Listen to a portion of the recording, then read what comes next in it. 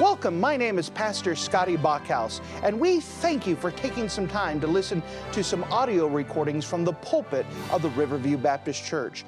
Our desire is to show the Lord high, holy, and lifted up, as well as try to be a blessing to those through the Word of God. Please enjoy this message, and we pray that it will be a blessing to your life. And if you wouldn't mind to take your copy of the Word of God and turn with me to the Gospel record of Luke. The Gospel record of Luke and chapter number 8. The Gospel record of Luke and chapter number 8. We've been going through the life and ministry of the Lord Jesus Christ.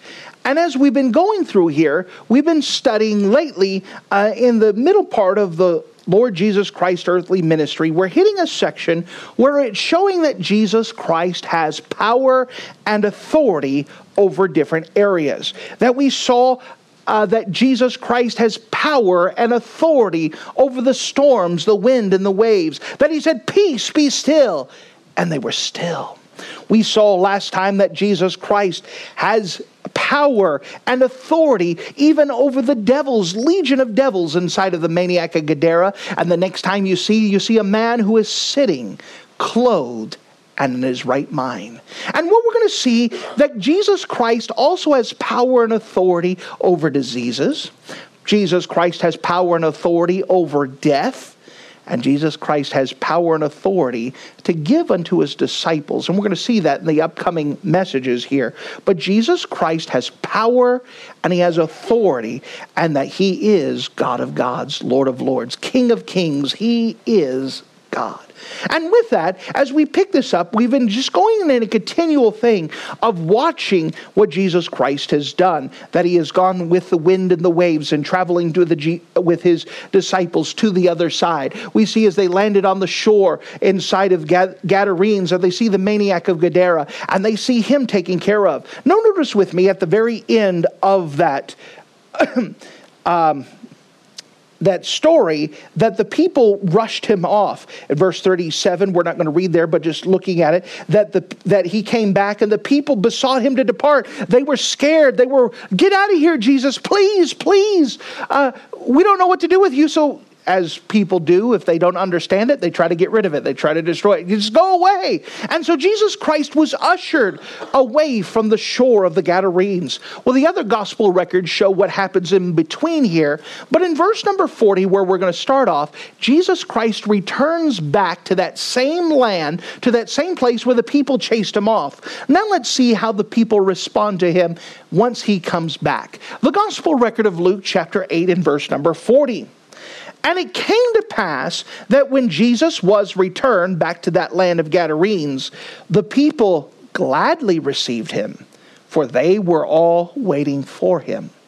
And behold, there came a man named Jairus, and he was a ruler of the synagogue, and fell down at Jesus' feet, and besought him that he would come into his house. For he had one only daughter, about 12 years of age, and she lay a-dying. But as he went, the people thronged him. And a woman having an issue of blood 12 years, which had spent all of her living upon physicians, neither could they be healed of any, came behind him and touched the border of his garment, and immediately her issue of blood staunched. And Jesus said, Who touched me? When all denied, Peter and they that were with him said, Master, the multitude throng thee and press thee, and thou sayest, Who touched thee? Jesus said, Somebody hath touched me, for I perceive that virtue is gone out of me. And when the woman saw that she was not hid, she came trembling and falling down before him. And she declared unto him before all the people for what cause she had touched him, and how she was healed immediately. And he said unto her, Daughter, be of good comfort. Thy faith hath made thee whole. Go in peace. And while he yet spake, there cometh one from the ruler of the synagogue's house, saying unto him, Thy daughter is dead. trouble not the master. But when Jesus heard it, he answered him, saying, Fear not, believe only, she shall be made whole.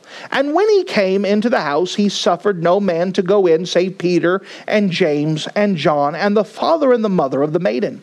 And all wept and bewailed her. But he said, Weep not, she is not dead, but sleepeth. And they laughed at him to scorn, knowing she was dead. And he put them all out and took her by the hand, saying, Maid, arise. And her spirit came again, and she rose straightway, and he commanded to give her meat. And her parents were astonished. But he charged them that they should tell no man what was done.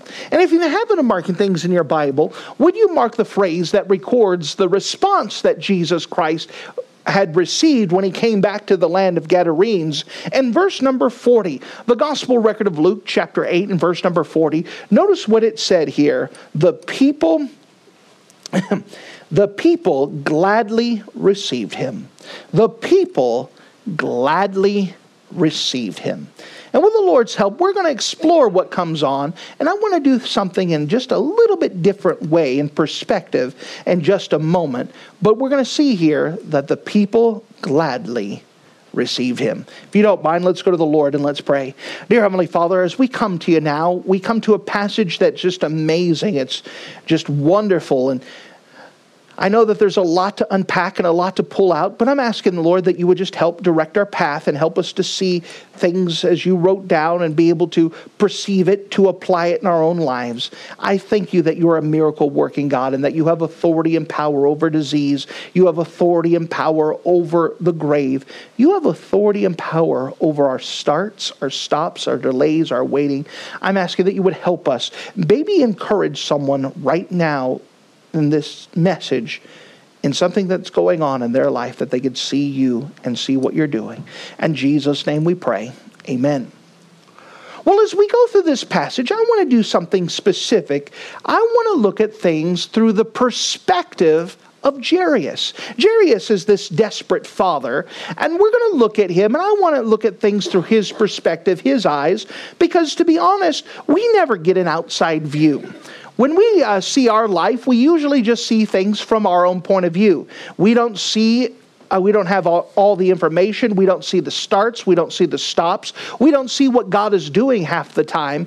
All we could see is what we have in front of us. And if you don't mind, maybe perhaps we could just look at Jairus' perspective and see the things that unfold from his point of view. The first thing I want to bring to us is a desperate father with a dying daughter. A desperate father with a dying daughter. Now, notice with me in verse number 40. And it came to pass that when Jesus was returned, the people gladly received him, for they were all waiting for him. Now, this is a change of behavior. Before, they chased Jesus off the shore. Get out of here. We don't want you here. We're scared. And they chased him off. Well, during this time, something had changed. What had changed? My personal opinion is the maniac of Gadara, that he was still sitting, clothed in his right mind. And when Jesus left, guess what? It wasn't just for show. It wasn't a temporary fix. That Jesus Christ had made him whole inside and out. And be able to listen to this man and to say, look at this. There's something to what Jesus Christ did. This wasn't just turning over a new leaf. This wasn't just a temporary fix. This wasn't him finding a religion. There was something different about this. So now that their hearts are prepared, now they are wanting to know more about Jesus. Now they can't wait. Whatever happened to that man, I want Jesus to do to my life. And it's now drawn not just a few people, but a whole multitude of crowd. And so they heard about Jesus Christ coming back, and they are on the shore waiting for the ship to arrive. They're not putting a social distance. They're thronging immediately after he gets off the boat. They are there in his face. Notice, if you don't mind, in verse number 41. And behold, there came a man named Jairus. He was a ruler of the synagogue. So now we learn something about him. We know his name, Jairus. He's also a ruler of the synagogue. So we know he is a Jew. And not only is he a Jew, he is one of the teaching Jews. He's one of the people in charge of the synagogue. Remember, a synagogue is a teaching station for the Jewish people. That every 10 families in an area, a synagogue was supposed to be started. So that way they could always keep it small and keep it manageable to make sure that all the people are getting the care that they need and being taught the Word of God. And so Jairus is in charge of this synagogue. And so as he comes out, we know something about him, that he's Jewish, he's Hebrew, he's a ruler, he has some status, but he has a problem, and he can't solve it. And behold, there came a man named Jairus, and he was a ruler of the synagogue, and fell down at Jesus' feet, and besought him that he would come into his house. So notice this. Here's Jairus, who has some ruler. He's a ruler. He has some status. As the crowd is thronging Jesus, they can't wait to see him. I want to see what he's going to do this time. As Jesus gets off the boat, the people are all there. Jairus makes his way through, pushes his way, and falls down at the feet of Jesus. Just as Jesus is getting ready to take a step, he can't because there's someone in the way. And the man's there falling at Jesus' feet, said, Jesus, I need your help. I need you to help me. What is the problem he has? Verse number 42. For he had one only daughter, about 12 years of age, and she lay a-dying. But as he went, the people thronged him. Now, of course, we know some more things. Here's a 12-year-old girl. And by the way, when something tragic happens to any child, it's always heartbreaking. We see children as our future. We see them as our hope. And there's nothing more devastating for a parent to bury a child. As he sees this child, there's a helplessness. We can imagine that he's done everything he could. He's called the physicians. He's probably prayed. He's called all the religious people. He's looked for solutions. There's nothing that could have helped her. Nothing. And we know that she's so close to death that she's actually going to die before he gets there. So let's imagine, rewind the tape just a couple hours before. Someone knocks on the door. Jairus. Jairus says, I can't, I'm with my daughter. Jairus, no. Jesus is coming. That guy who healed the maniac in Gadara, you know that guy now. His family's been in the synagogue for a while. That guy, Jesus who healed him, he's coming back. He's coming on the ship now. We've just got word. He's on his way. He takes his daughter, and you maybe in your mind, imagine him just kiss his daughter on the forehead and feeling that fevered skin, cold and clammy. Maybe she's not responsive. Maybe she makes a little moan. Maybe she's grabbing his hand and, Daddy, no, honey, I'm going to go get help. And she puts the daughter there, looks at the mother and says, watch her, I'll be right back. I'm going to go get this Jesus guy. As Jairus comes back, as he's walking to the shore, there's a throng of people there. He has to get to Jesus. His daughter is dying. I mean, she's moments away. And he's got to get through the crowd. Do you think that crowd was a blessing to him at the moment? No. Do you think all these people to come out to see Jesus, do you think that he was glad to see all those visitors who came out? No. They're in the way. They're in the way. I don't care about these people. He probably didn't care about a single one of them. He just saw them as people that were in the way of his need. And so you could imagine him push and shove, pardon me, out of the way. And to get Jesus' attention, he just doesn't talk to him. He falls down at Jesus' feet. I need you. I need you. And so he says, Jesus, my daughter, she's about ready to die. You don't understand. You need to come now. I mean, now. Come on, Jesus. And you can imagine Jesus say, all right, let's go. And in my mind's eye, I could see Jairus almost grabbing Jesus by the cloak and pulling him. Because this is a throng here. This is like Black Friday back before, people still did that stuff. I mean, they're trying to get in and everyone's in the way. And do you think he's happy about all the people that showed up? No, they're in the way.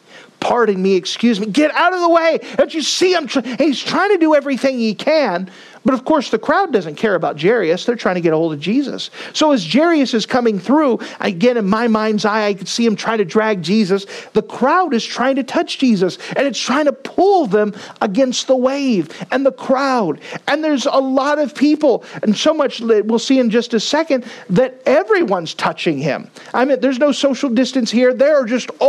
Everyone's trying to get a hold of Jesus. They're just bumping it. It's trying to pull. Jairus, just move. Get out of the way. I need to get over there. Come on. Stop. Leave him alone. Can you imagine him saying all this, trying to get a bullhorn and disperse the crowd, and it's not working? And the most precious thing in his life is his daughter. And he's just trying to get Jesus there. You know, God does things when we're desperate. There are times that we don't even realize our need of him until we become desperate. Maybe perhaps Jairus would have never came out to see Jesus. Maybe he would have just been content on the outside of the crowd. Why did he go through the crowd? Why did he fight that? Because he's desperate. That God has put him at the place of desperation. And may we say that God's the one who's allowed this? He's allowing Jairus to be desperate so he could finally get serious about getting God, about looking for him. May I tell you that you may not know why some things are happening in your life, but you need to get your eyes past the circumstances and see the God of the circumstances. That I know who holds tomorrow. I know who's putting these things in here. And that whereas I may not choose those things, and if you ask Jairus, would you choose to allow your... No, what are you thinking? God allowed it because he knew to get Jairus desperate enough that he was going to have an encounter with Jesus that was eventually going to change his life. But before he could work, he had to get this man desperate. Desperate. Have you ever been desperate? Has there ever been something that's happened in your life that made you desperate? And that desperation made you exhaust all the options. Finally, you have no choice but to look up to God. God, everything else failed. God, you're the only person I've got left. God says, that's what I've been waiting for, is you finally to come to me. For you to finally give up and realize these other things aren't solving it.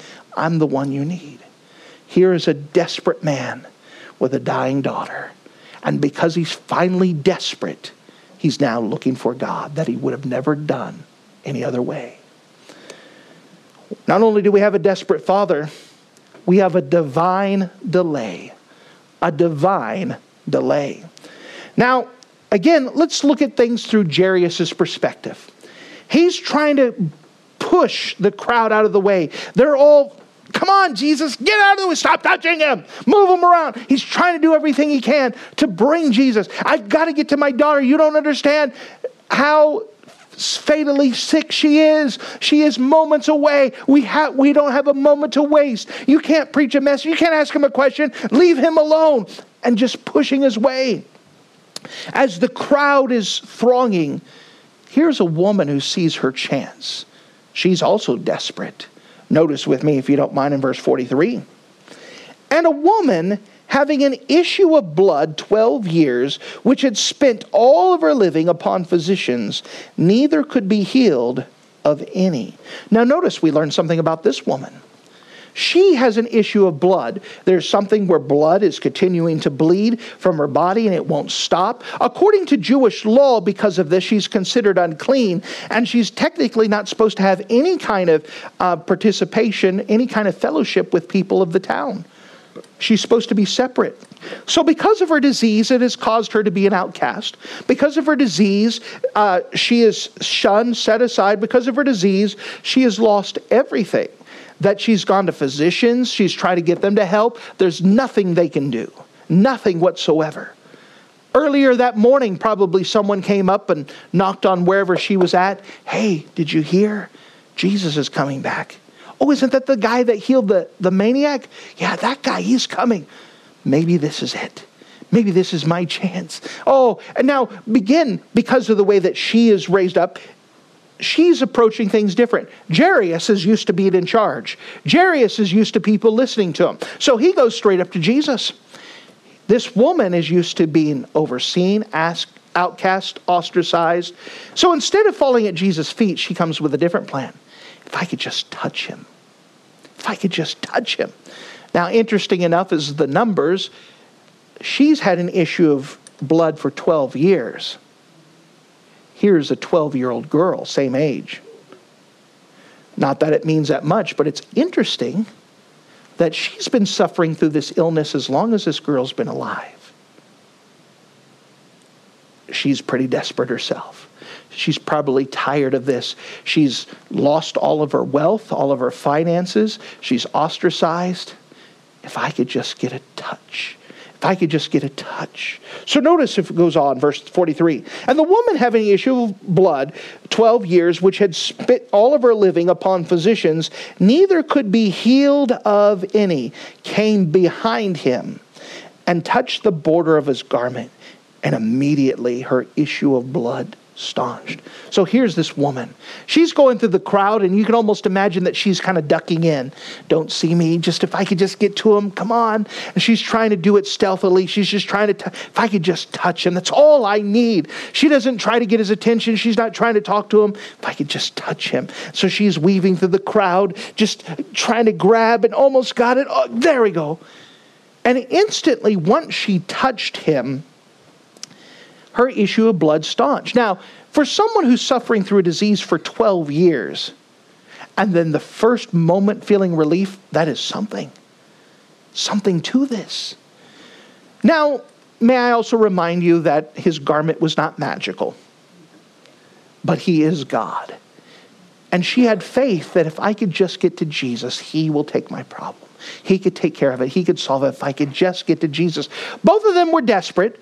Both of them had the same idea. If I could just get to Jesus, he could take care of it. Nothing else has worked. Now, let's turn things back over. Let's go to Jairus. So Jairus is pulling Jesus. The crowd's all around. Come on, stop. Let's go. And then all of a sudden, Jesus stops. Do you think he wants Jesus to stop? Do you think this is a blessing to him right now? Notice what happens, verse 43. And Jesus said, who touched me? So Jesus just stops. Come on. Who touched me? And he turns around and looks around at the crowd. Do you think Jairus really cares? Nobody's answering Jesus. Let's go. Doesn't matter. Let's go. Come on. No. Who touched me? Who touched me? When all denied, Peter and they with him said, Master, the multitude throng thee and press thee, and thou sayest, who touched you? Everyone's touching you. Come on. What do you mean, who touched me? Come on. They're almost like, who poked him in the ribs? Nobody, everybody's touching you. Come on. And Jairus is like, listen to them. Let's go. Nobody's answering. Let's go. No. We're stopping until this is taken care of. Do you think that's the answer Jairus really wants to hear right now? We're stopping. We have to go. No, we're taking care of this. Verse 46. And Jesus said, someone had touched me, for I see that virtue has gone out from me. This word virtue is an interesting word. It carries the idea of miracle working power. That this virtue touched him, this miracle working power came out of him. And again, it's because of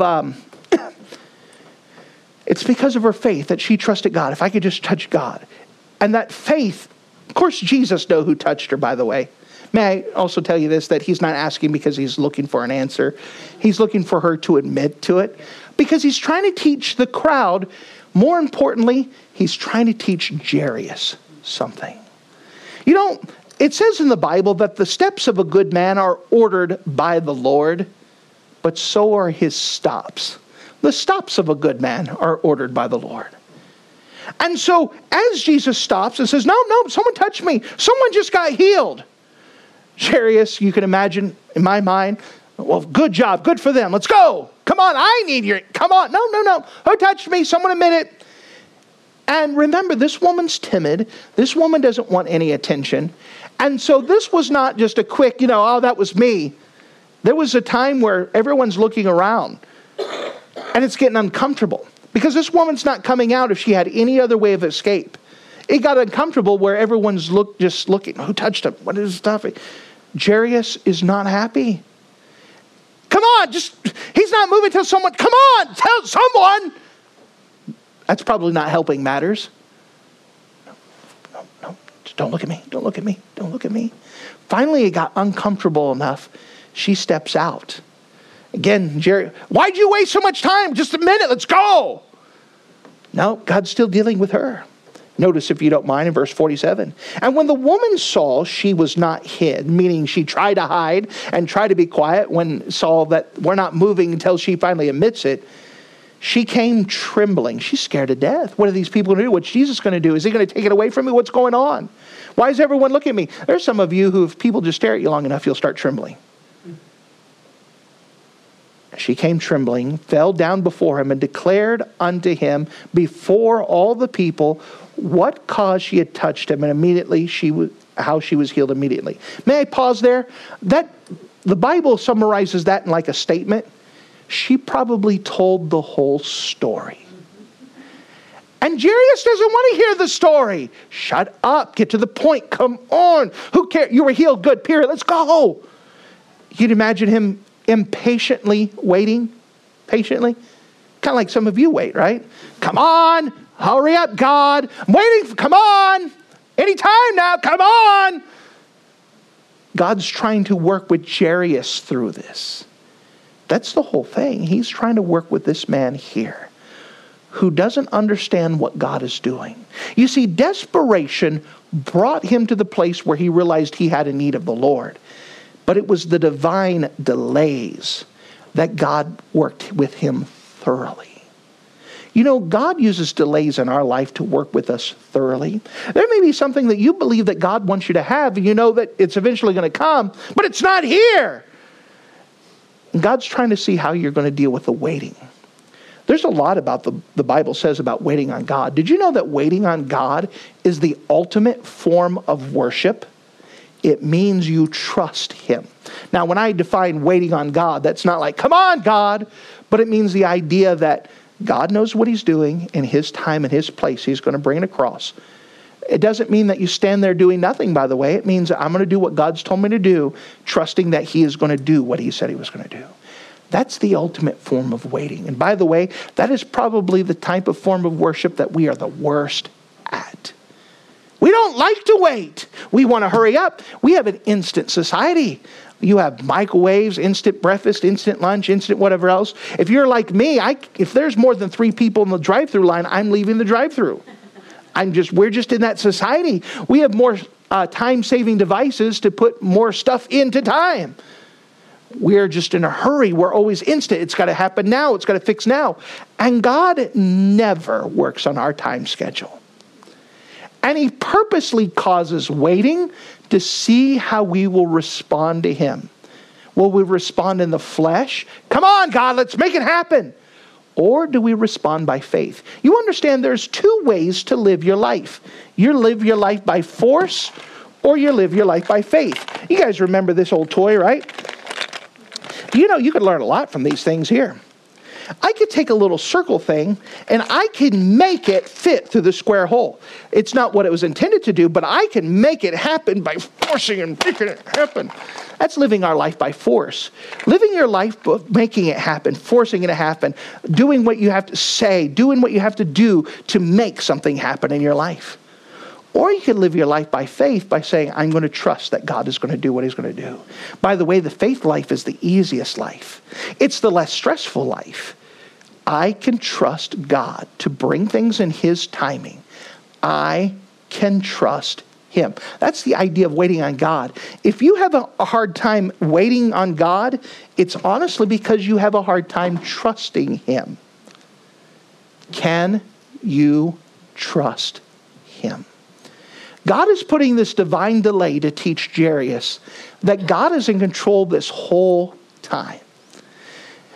Think about our prayers. How many times in our prayer we're trying to get God to hurry up? God, hurry up! God, and we may not use it that way. We try to be more refined, but when we boil it down, God, hurry up, get this done. God, hurry up, get them saved. Come on, I need to get them saved. God, hurry up, fix my husband. God, fix this up. God, fix the situation. God, fix this problem. God, and we're trying to hurry up God. And God says, I've got this thing. I've had this handled the whole time. You know, they tell us that when you go fly on a plane, that when you start hitting turbulence, to know whether you're in danger or not is to look at the stewardess or the steward eye or whatever you call the boys that fly. And what you're supposed to do is that if they're still serving drinks and they're still smiling and handing out things and you hit turbulence, you know you're fine. But you hit turbulence and they're running to put on their seatbelts and they're holding on, you know you're in trouble. Well, the same thing's true about us. That as long as we look up to heaven and see God sitting on the throne, we know everything's going to be all right.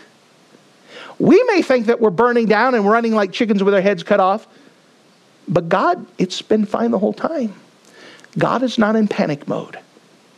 He is not fretting. He's not pulling out his hair. He's not rubbing his hands. He's not wringing his hands. He's not pacing. He's sitting on the throne. Everything's all right in my Father's house.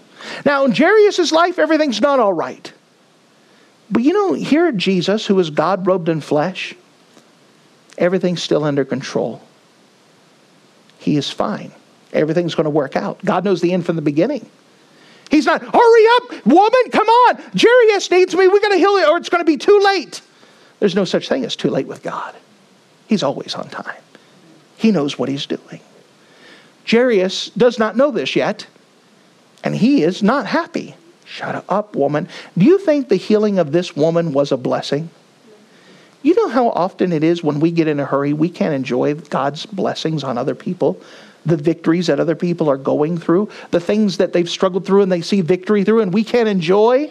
We can't rejoice in what God, we should be saying, praise the Lord that God healed this woman. This is 12 years and God healed her. Praise the Lord at what God can do. Even in our own lives, we get so selfish and looking at our own problems that we can't even rejoice in what God's done in others.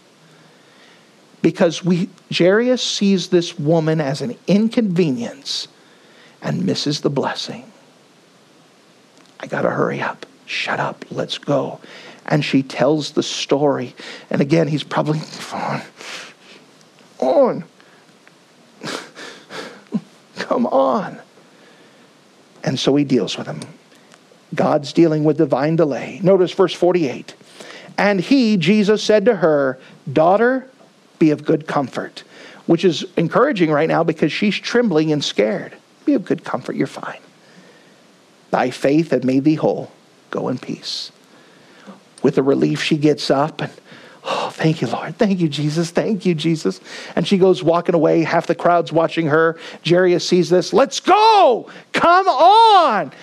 Just, as she's getting up, let's go. Let's get my attention back on me. I need you to take care of my problems. Stop taking care of everybody else's problems. Take care of mine. Let's go. And now we see not only the diseased woman, a divine delay, but then we also see here God's working in this family. Notice with me, if you don't mind, as we now switch it over in verse 49. And while he, Jesus, yet spoke, there cometh one from the ruler of the synagogue's house, saying to him, thy daughter is dead. Trouble not the master. All the worst news that he could have had just arrived. Don't trouble the master. She's dead. It's too late. You missed your opportunity. It's gone. What? After all of this, do you think that he was really happy with that woman of the issue of blood right now? It's her fault. My daughter would have been healed if it wasn't for her. We're so quick to blame other people instead of trusting God. God knows what he's doing. But he just sees the delays and he sees the obstacles and he's looking at the circumstances and he doesn't have his eyes on God. He's just looking at what he sees and what he has. And he's missing this faith idea. Verse 50, but when Jesus heard it, he answered him saying, fear not. He looks at the guy, fear not. Believe only, and she shall be made whole. Now, Jesus knew what he was talking about, right? It may sound like hollow words to Jairus at this time. Believe, made whole. You just said she's dead. All right, well, let's go. And so they go. Verse 51. And when he came into the house, he, Jesus, suffered no man that came in except Peter, James, and John. So you can imagine this big crowd. And he sends most of his disciples and keeps them out. Probably a smaller house. And so you have Jesus, you have Peter, you have James, you have John, you have Jairus, and you have his wife, and then you have the dead daughter. And the father and the mother and the maid, in verse 52, and all wept. Imagine the heartbreak now of Jairus and his wife. Pulls his wife close. She's sobbing uncontrollably. He's probably sobbing, but it's probably a lot out of anger. I was so close. So close if it wasn't for this woman. If it wasn't for Jesus entertaining. If it wasn't for this. If it wasn't for the crowd. It wasn't. She could have been there. It was so close. It was snatched out of my hands. I just... that pit in the stomach. He's upset and he's uncontrollable. The emotions are going on. And all wept and bewailed her. The idea of bewailing carries the idea of not just unceasable sobbing, but it carries the idea of the moaning and the crying that goes with it. Why, God? Why? I almost had it. Lord, why? And the desperation, the delays have all about broken this man. Then Jesus says, weep not. She is not dead, but sleepeth. The wrong thing to say to Jairus right now, because he's looking at a dead daughter. He's looking at a dead child. He could tell the difference between dead and almost dead. She's dead. Notice their response. Now, emotions are involved. We can understand emotions. We can understand when our emotions are involved, we don't respond properly. And they laughed him to scorn. He dared speak up. Don't cry, guys. She's not dead. She's just sleeping. You out of your mind? You can't tell dead. I thought you were. You can't tell. And they started to laugh at him, to scorn. This idea of scorn carries with it the idea to do harm with their words. Have you ever been so emotional you try to hurt people with your words? They're doing their best. Listen, you're supposed to be the all-knowing master, and you knew my daughter was going to die, and you let these people delay, and you did this. You could have saved her, and you did not. It's your fault. It's your fault. And Jesus took it. Aren't you so glad that we have a patient master, that when we're foolish and silly and emotional, that God takes it, and he listens to us. He allows it to get out, and he doesn't hold us against us. Jesus could have said, all right, if that's how you want to go, I could have healed her. See you guys later. He could have done that. He could have responded to their response, but he did not. He took it, listened to them. They knew he was dead, and they're laughing at Jesus and hurting him with the words. Verse 50, and he put them all out. Now that's a pretty amazing statement. He tells them, get out. I need you to get out. Peter, James, John, take them out. I'm going to do a work. Get out. So you can imagine Peter like, oh man, I'd rather be outside now. How in the world are you going to get a grieving mother and father who have their child just die and get them out of that room? That's a hard task. Get them out. They're upset. They're yelling at Jesus and probably still yelling at Jesus as Peter's trying to come out. Let's go. Probably, John, you're nicer. You grab the lady. You just come on. Getting them out. And then Jesus took her, the maid, by the hand and said, Maid, arise. And her spirit came again, and she rose straightway, and he commanded to give her meat. And her parents were astonished. This is a jaw-dropping awe. Wow. You know, Jesus knew what he was doing after all. In fact, Jairus technically received a greater miracle. What's bigger miracle? Having your child sick and healed, or having her risen from the dead? He got to experience a bigger miracle because of God's delay. At the moment, it didn't feel like it. Wow, he is God. He didn't know what he was doing. He's not the God who just takes care of us when I'm desperate, and if I just beg him enough, then I'll finally convince him to come.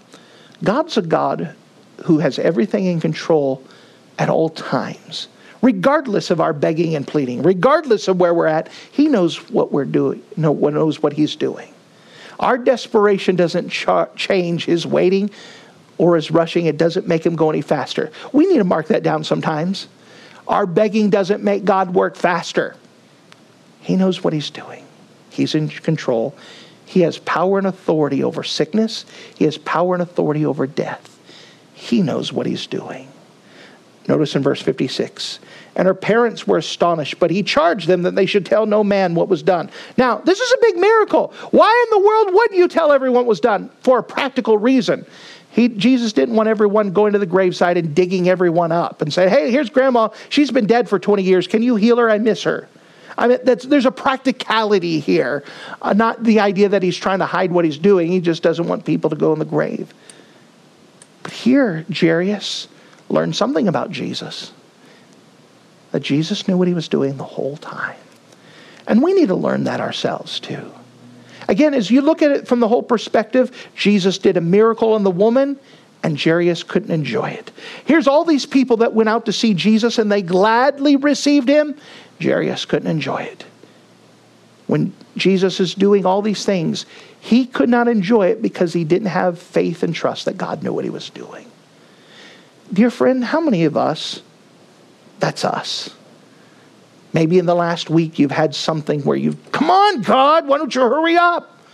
Maybe there's something in the past that you just look back and say, that was me. It was me.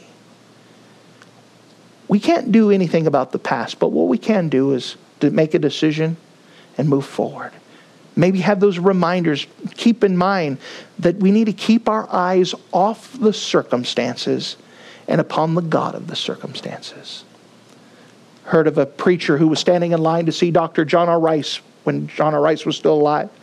And this line of people came to see Dr. Rice, and Dr. Rice saw someone he recognized and was asking, so how are you doing? And the guy says, well, I'm doing all right under the circumstances. John R. Rice just looked over his glasses and said, what are you doing under them? Circumstances should not determine our joy. Circumstances do not determine our happiness. Our circumstances don't determine our faith. Remember, God gives us a peace that passeth all understanding. Let's define joy. What is joy? Joy is that peace that God knows what he's doing. That it doesn't matter what storms happen, we can be people of joy because we can trust God. That doesn't mean that we're walking around with a goofy smile on our face all the time. But it does mean in the midst of all the storm, we can have a peace. God knows what he is doing. God knows what he is doing. Maybe you're going through something right now and you say, I don't have that peace. First of all, do you know Jesus Christ is your personal Savior? That's the first thing that needs to be nailed down. With the presumption that most of you know Jesus is your Savior, the second thing is you have to purposely keep your eyes on God. In the midst of that circumstance, in the midst of it, can you see him? Do you believe he knows what he's doing? You live your life one of two ways. You live your life by force, or you live your life by faith. The faith life is the best life. Waiting on God is the ultimate form of worship. It means you trust him.